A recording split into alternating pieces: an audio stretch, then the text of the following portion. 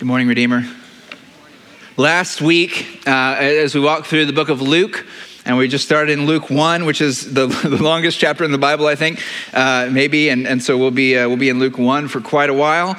But last week, the story ended with Gabriel's announcement to Mary that she would bear a son, and her beautiful response to him. "See, I'm the Lord's servant," she said. "May it happen to me as you've said."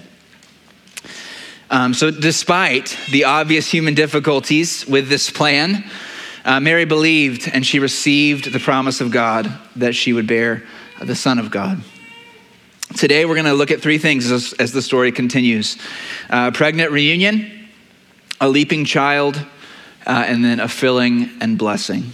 A pregnant reunion, a leaping child, a filling and a blessing. Let's pray once more and then dive into the text this morning. Father, we thank you for bringing us here. I thank you for each person, each precious soul that you have brought together this morning.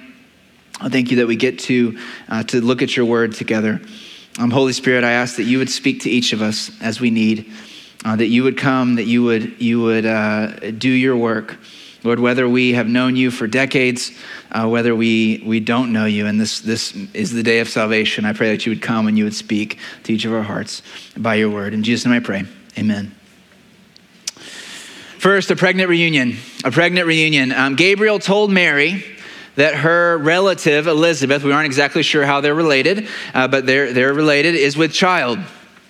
And so Mary hurries to see her, as you might imagine would happen. This would have been a surprise to Mary, right? Both, of course, it would be a surprise that Elizabeth could get pregnant. And then also it would be a surprise because we know that we know from earlier in the chapter, Elizabeth has kept herself in seclusion. She's kept it a secret. And so Mary likely hadn't heard yet. And so Elizabeth also, of course, is in for a big surprise as well. That her young, chaste relative is with child. But I think that she is prepared for Mary's news by her own news in a special way. So we've got this post-menopausal woman and a virgin, both with child, both pregnant. All right, the Lord works in mysterious ways. This was a pregnant reunion in more ways than one, right? Pregnant with meaning. And just imagine how wonderful this must have been for both of them to have these 3 months together. It says they stayed together for 3 months. Elizabeth was likely at this point moving out of morning sickness while Mary was moving into it, both with messages from the same angel, both miraculously pregnant. Elizabeth, I hadn't thought about this, but Zechariah couldn't talk. Like Elizabeth had someone to talk to. That's pretty cool, right? She had someone to talk to and be able to understand and comfort and commiserate with and encourage and rejoice with each other, and to be fully known and accepted in friendship. When everyone on the outside, everyone else would have looked on them with a very warranted skepticism. Right? Very warranted skepticism. But they know, they understand each other. And God is so kind. And doesn't he give us this? He gives us friends. Right? He gives us people who understand us. Friends who love at all times. Brothers and sisters who are born for adversity, as the proverb says. I love also, just as a side note, but I love how Mary just drops in. Like, can I just drop in and stay for 3 months? Sure, right? Like, let's be family like that, right? Let's be a church family like that, where we just drop in and stay, right? Come on. Let's do that. Second, we see a leaping child. Verse 41, when Elizabeth heard Mary's greeting, the baby leaped inside her. Mary comes in the door, greets Elizabeth. When Elizabeth hears her voice, it says the baby in her womb leaps. I've felt my children in the womb do some crazy movements. Not in my womb, in my wife's womb, obviously. There have been times where there's been turns and twists that would change the whole shape of my wife's belly. It's amazing. I don't know that I've ever seen a leap. I can see that might be uncomfortable. But this baby moves, right? This baby moves. And this has become, I think, a controversial thing to say, but the Bible calls this 6-month-old in the womb a baby. This is a baby. It's a person. It's a person with a name and a destiny. In fact, a person who can leap for joy by the Holy Spirit. Then we see a little later on, Elizabeth calls Jesus, who's maybe a few weeks old in Mary's womb, a child, my Lord even. So John is in Elizabeth's womb, Jesus is in Mary's womb, and they're both babies with distinct identities. I think you have to say this in this day and age. John isn't a baby because Elizabeth chose to call him one. Right? Jesus isn't a baby because Mary chose to call him one. They are babies because they are people God created. Now, I want to say this in a sensitive but a clear way. This is why we cannot support abortion, right? Because the Bible calls children in the womb babies. Having an abortion is killing a child. I know that in a room this size, some of you have had abortions, and this is tough to hear. And that must have been such an impossibly difficult and painful situation. And I just can't say quickly enough that God is merciful and he's gracious. Right? He forgives even this. If you confess your sins, he's faithful and just to forgive you, to cleanse you from all unrighteousness. This is the grace and mercy of God that we all rely on. He's the healer of hearts. But I need to point this out because there may be someone in here who is considering an abortion. And if that's you, perhaps you can hear God's voice speaking to you. Right? Through all the fear and uncertainty of what the future might hold for you or for your child. And you can see the life inside you for who it is. A baby, a person, a son or daughter with a name and a destiny. Created in the image of God. And if that's you, I would love to speak with you after the service. You may be more comfortable talking with a woman, totally understandable. Please come and find one of us. Come find Carolyn Pett or Carolyn Yohe out at the kids check-in desk. Missy Melcher's right here. Andrea Eads who's singing. Come find somebody and talk to us. It would be our privilege to support you and to walk with you through the challenges you're facing. You don't have to do it alone. Right? Mary, this young, unwed, pregnant mom, she didn't have to do it alone. God gave her Elizabeth. Maybe God brought you here to give you someone to walk with you through this.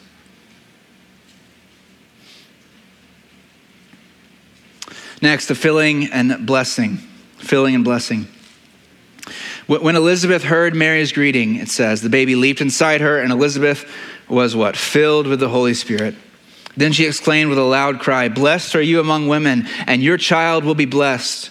How could this happen to me, that the mother of my Lord should come to me?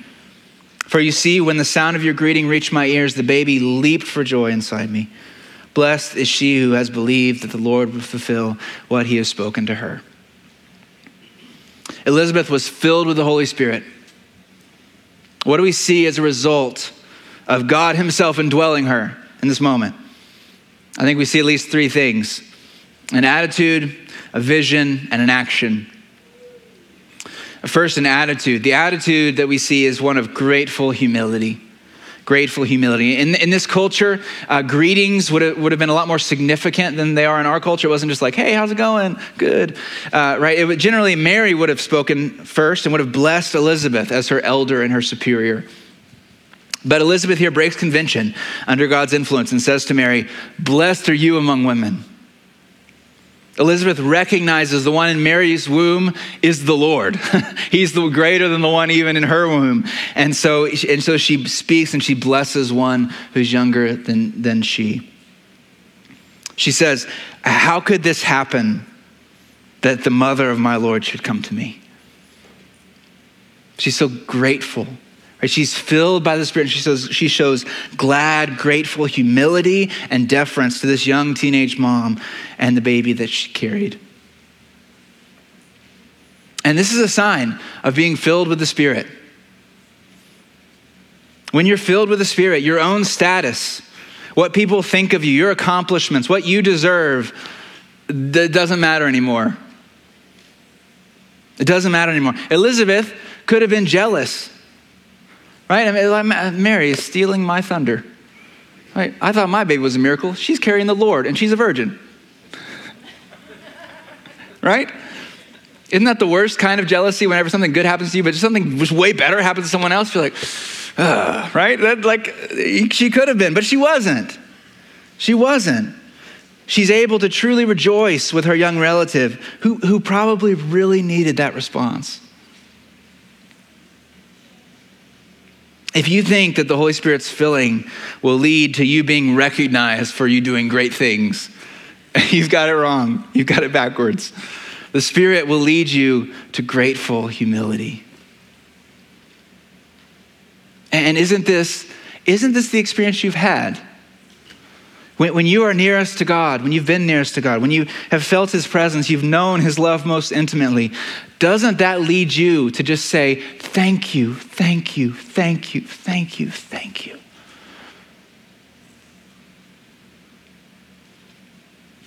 If you aren't filled with grateful humility, you know what you need? You need to be filled with the Spirit. Second, this leads to vision, to seeing God's work. Seeing God's work. We see that the Spirit filling Elizabeth leads her to seeing how God is working around her. Mary hasn't told her she's pregnant. The Holy Spirit reveals that to Elizabeth in the moment when John leaps in her womb. She's able to interpret by the Spirit that John has leapt for joy in the presence of the one he was sent to prepare the way for, Jesus the Lord. She's able to know that Mary believed the angel's message and his promise to her. And all this she would have missed, right? She would have missed all of it without the filling of the Spirit. God is working all around us, in us, through us, in others, through others. If only we have the eyes to see it. When we're filled with the Holy Spirit, he gives us eyes to see where he's working, what he's doing. The kingdom of God is like what? It's like a mustard seed. It's like leaven. It's like yeast in baking bread. It's like farming. It's slow. It's small. It's gradual. It's often hidden from the natural eye. But we will reap the harvest if we don't give up. And the Holy Spirit will help us to see that in the Lord our labor is never in vain. He is leading the way. He is clearing the path. He's always leading us in the victory parade in Christ. If you aren't seeing the Lord's work all around you, if you're not seeing the Lord's work in you, Christian, do you know what you need? You need to be filled with the Holy Spirit.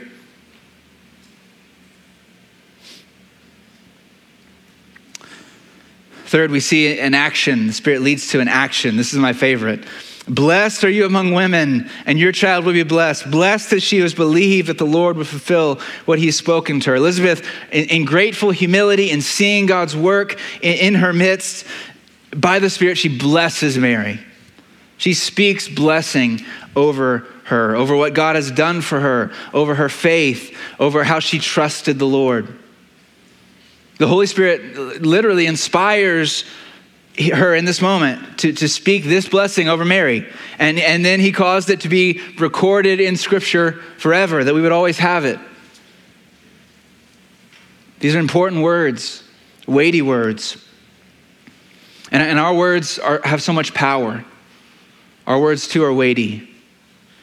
I heard Pastor John Tyson say this on a podcast last week. He wrote a book on fatherhood, and it was in this context. But he said fathers are supposed to be strong figures in their sons and daughters' lives, that they're to provide the safety and the affirmation and an environment where their child can receive from them a blessing before they go out into the world. He said this is why it's what's missing for so many people in our time. Right, people who have father wounds, right? You might have heard it that way. That people walking around searching everywhere for the blessing that their father should have given them. They just want to be blessed. And this is one reason I think why we all respond so well to just a little encouragement. We're starved for it. Just try it. Just try encouraging someone just slightly, a little bit. It's amazing what'll happen. But we are starved for it. There's a desert of encouragement. And this should just not be in the church. Right? It shouldn't be. Like on Twitter, the world is tearing everyone down, right? What should it be in the church? Not that. It should be the opposite. We should be building each other up. Bless people's faith. Notice each other. Notice where God's working. Call it out. Call out how people are trusting the Lord, how they're being faithful in trial, how they're being obedient, how they're loving and serving and sacrificing for others. We should bless each other. Pastor Chris, I think, is so good at this. I never leave a conversation with Pastor Chris that he hasn't encouraged me and blessed me. Right? We should be more like him. Right? We should bless each other. Do you bless your spouse? You bless your kids. You bless your family. You bless your church family, your friends, coworkers.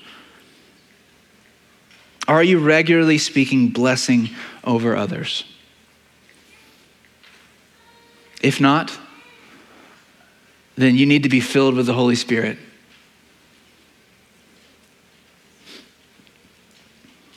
And if you haven't gotten to this yet, we all need to be filled with the Holy Spirit, right? We all do. He is God's greatest gift, the gift of himself. Now, let's talk about this because I think there can be some theological confusion around this issue. If you're a Christian, right, and by that I don't just mean you come to church or you know about God, but if you have you gone to Jesus himself as a person, have you trusted him, that his life was for you, that his death was in your place for your sins, that he rose from the dead for you in victory and he's alive today? But if you believe that, if you trust him, you're a Christian, and you have the Holy Spirit. The Bible says this. You have the Holy Spirit. Ephesians 1 says you were sealed with the Holy Spirit, who is a down payment, right? A down payment of the inheritance of salvation. Every Christian is filled with the Spirit. But just after that in Ephesians 1, it's like 2 verses later, Paul says to the people, he's just said, you are sealed with the Spirit. He prays that God would give them the spirit of wisdom and of revelation and the knowledge of him, that the eyes of their hearts would be enlightened. They would know the power, the great power at work within them. Later on in Ephesians 5, he says, don't be drunk with wine, be filled with the Spirit, to the same people, the same church. So what's going on here? Are we filled or aren't we? I heard an illustration from a pastor in Tennessee named Robbie Gallaty. He used this illustration, and this really kind of made it more clear in my mind. He said that he used to think about being filled with the Spirit like filling a glass with water. So Christians like the glass. When you become a Christian, you're filled up with the Spirit, right? And you have the Spirit. And that makes sense of Ephesians 1, where it says we've received the Spirit. But it doesn't really make sense of the further prayers and commands to be filled, because would that mean that our cup was like a quarter of the way filled at the first, and then, you keep filling a little bit more at a time, and once you get to a certain point, you speak in tongues, and how does it, there's all these, how does it work? Well, I don't think that's the best image. A better image, he said, is that of a balloon. Christians are like a balloon. When we're saved, we are filled with the Spirit. When you blow into a balloon, what happens? Fills with air, right? Even a small balloon is completely full of air. But, of course, a small balloon can be filled more, right? It can grow. You can keep blowing into it. And so Christians are sort of like balloons. If you're a Christian, you are filled with the Spirit. You have the Spirit of God living in you, God himself. But you can be filled more or less. We have a certain capacity to be filled more or less. If we want to take it further, I'd venture to say that we're like leaky balloons, right? And we need a constant filling. I think of the Need to Breathe song I really like. There's a line that says, I'm a man in need of constant revival. I feel that one. Right? I am a man in need of constant revival. I need constant filling by the Spirit. So we are filled and we need to be filled, both. So what can we do? What can we do to be filled with the Spirit? Well, one thing is here in Luke 11:9. We'll get to this in about 10 years when we get to Luke 11. I'm just kidding. It won't be that long. So I say to you, ask and it will be given to you. Seek and you will find. Knock and the door will be opened to you. For everyone who asks receives. The one who seeks finds. The one who knocks, the door will be opened. What father among you," Jesus is hilarious, by the way. "What father among you, if his son asks for a fish, will give him a snake instead of a fish? Or if he asks for an egg, 'Hey, Dad, can I have an egg?' We'll give him a scorpion. Here's a scorpion, buddy." Right? You can laugh. Like, Jesus was funny. I think sometimes we think he didn't make any jokes. Is that not a joke? Okay. He is. Verse 13. "If you then, who are evil," he gets joke and then gets real, right? "If you then, who are evil, know how to give good gifts to your children, how much more will the Heavenly Father give the Holy Spirit to those who ask him?" Is there a more clear promise in the scriptures than that? I don't know. We ask. We can ask. But in my experience, we don't ask very much. What stands in the way of our asking God for this, his greatest gift, for himself, his Spirit filling us? I think there's a clue in the verse that I quoted earlier from Ephesians 5. It says this: "Don't get drunk with wine, which leads to reckless living, but be filled by the Spirit, speaking to one another in psalms, hymns, and spiritual songs, singing and making music with your heart to the Lord." There's one more result here of being filled by the Spirit, and it's singing. See that? Singing and making music with your heart to the Lord. And this is not just singing with your mouth, right? It's singing with your heart, which is good news for some of you, who don't have the pitch. Like, man, you don't have to sing with your mouth. You can sing with your heart. That's the important part. Some people actually break Elizabeth's blessing here out into poetry, just like Mary's and Zechariah's songs are later in the chapter. Some people also put this, especially the first two lines, as poetry when she speaks out. The Spirit brings the song. The Spirit brings the song.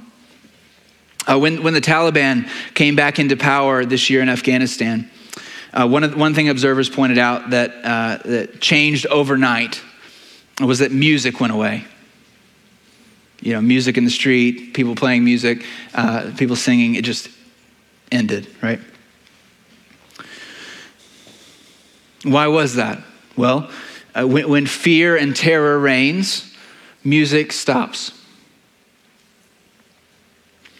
And some of us, some of you, and I think this applies if you're not a Christian, but I'm talking mainly to Christians here.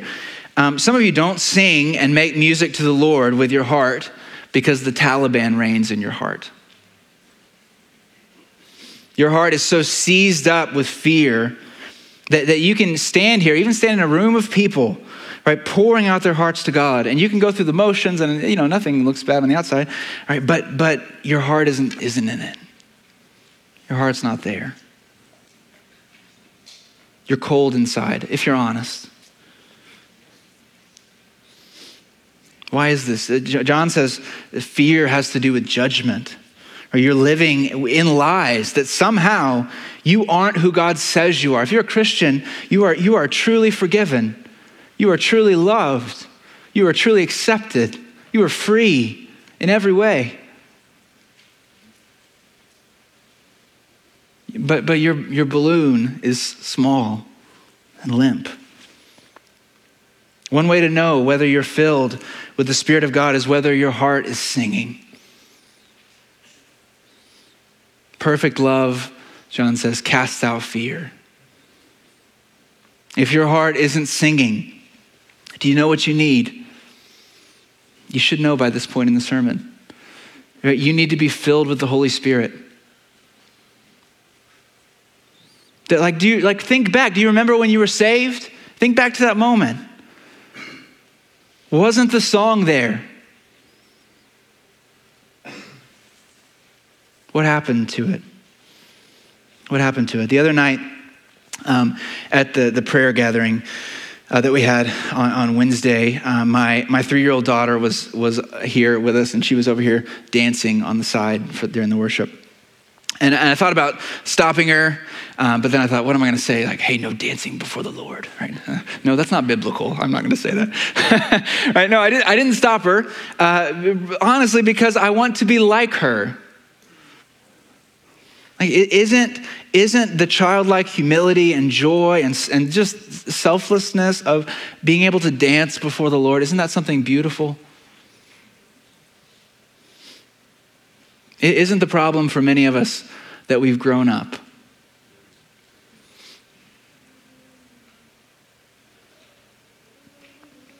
There's a perception of self-sufficiency. There's a perception of control. I have it together. So I wouldn't consciously say this, but deep down, we really don't think that we need God. I wonder if a major barrier to us asking for the Spirit is that we're so afraid of losing control of our neat and tidy lives that we won't even ask. What did Jesus say? Unless you turn and become like little children, you will never enter the kingdom of heaven. There's an adultishness that can keep you out.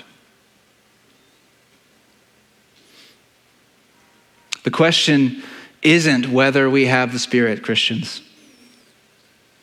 We do. The question isn't whether God wants to fill us more and more with His Spirit. He does. The question isn't even whether or not He would give Him to us if we ask. He says He will. The question is, will we ask? Are we desperate enough, needy enough, humble and dependent enough? Are we willing to release control enough? Do we have the childlike trust to simply and really ask and see what might happen?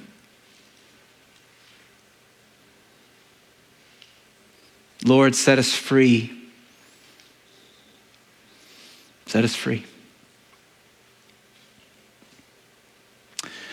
Elizabeth blesses Mary for believing what the Lord had spoken, that the Lord would fulfill His promise to her. What had He spoken? What had He said? You will conceive and give birth to a son, and you will name him Jesus. He will be great, will be called Son of the Most High, and the Lord God will give him the throne of his father David. He will reign over the house of Jacob forever, and his kingdom will have no end. Mary believed this promise, and some of it did come true. Mary had a son and named him Jesus, which means the Lord saves. He was great, and he was called the Son of the Most High. But did he receive the throne of David, reigning over the house of Jacob forever, with a kingdom that will never end? Not yet in his fullness. He came as a king, but his kingdom was a surprising one, established not through conquering his enemies and destroying them, but by sacrificing himself for his enemies so that they could be saved. He gave himself up for us. He died, he rose, he ascended to heaven. He will come again to judge both the living and the dead. And then the last part of the promise that Mary believed will be fulfilled for all of us to see. Do you believe this like Mary does? Blessed is the one, and blessed are you who believe what God has spoken. Let's pray.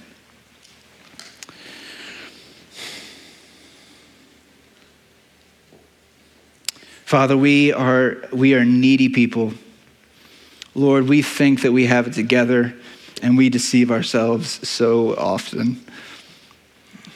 Lord, we think that we're smart. We think that we can figure it out. But we can't, and we don't. We believe, help our unbelief.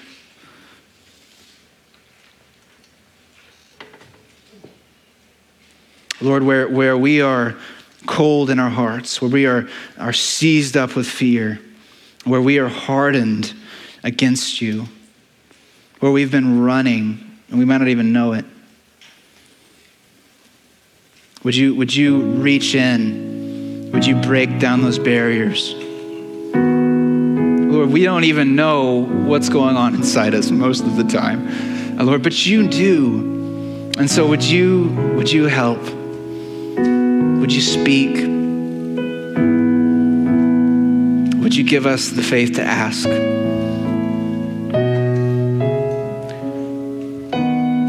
Father, according to Luke 11, we ask that you would give us your Holy Spirit, that he would come and would dwell in us in more and more and more and more, fuller measure than ever before. We thank you for all you've done and all you're doing. If you did nothing else, you would be only gracious, Lord. But we ask, according to your promise, that you would give us more. We want you, whatever that means for us, whatever that means for our church, whatever that means for our families, whatever that means for our lives. We are open to you. Would you fill us? Would you come?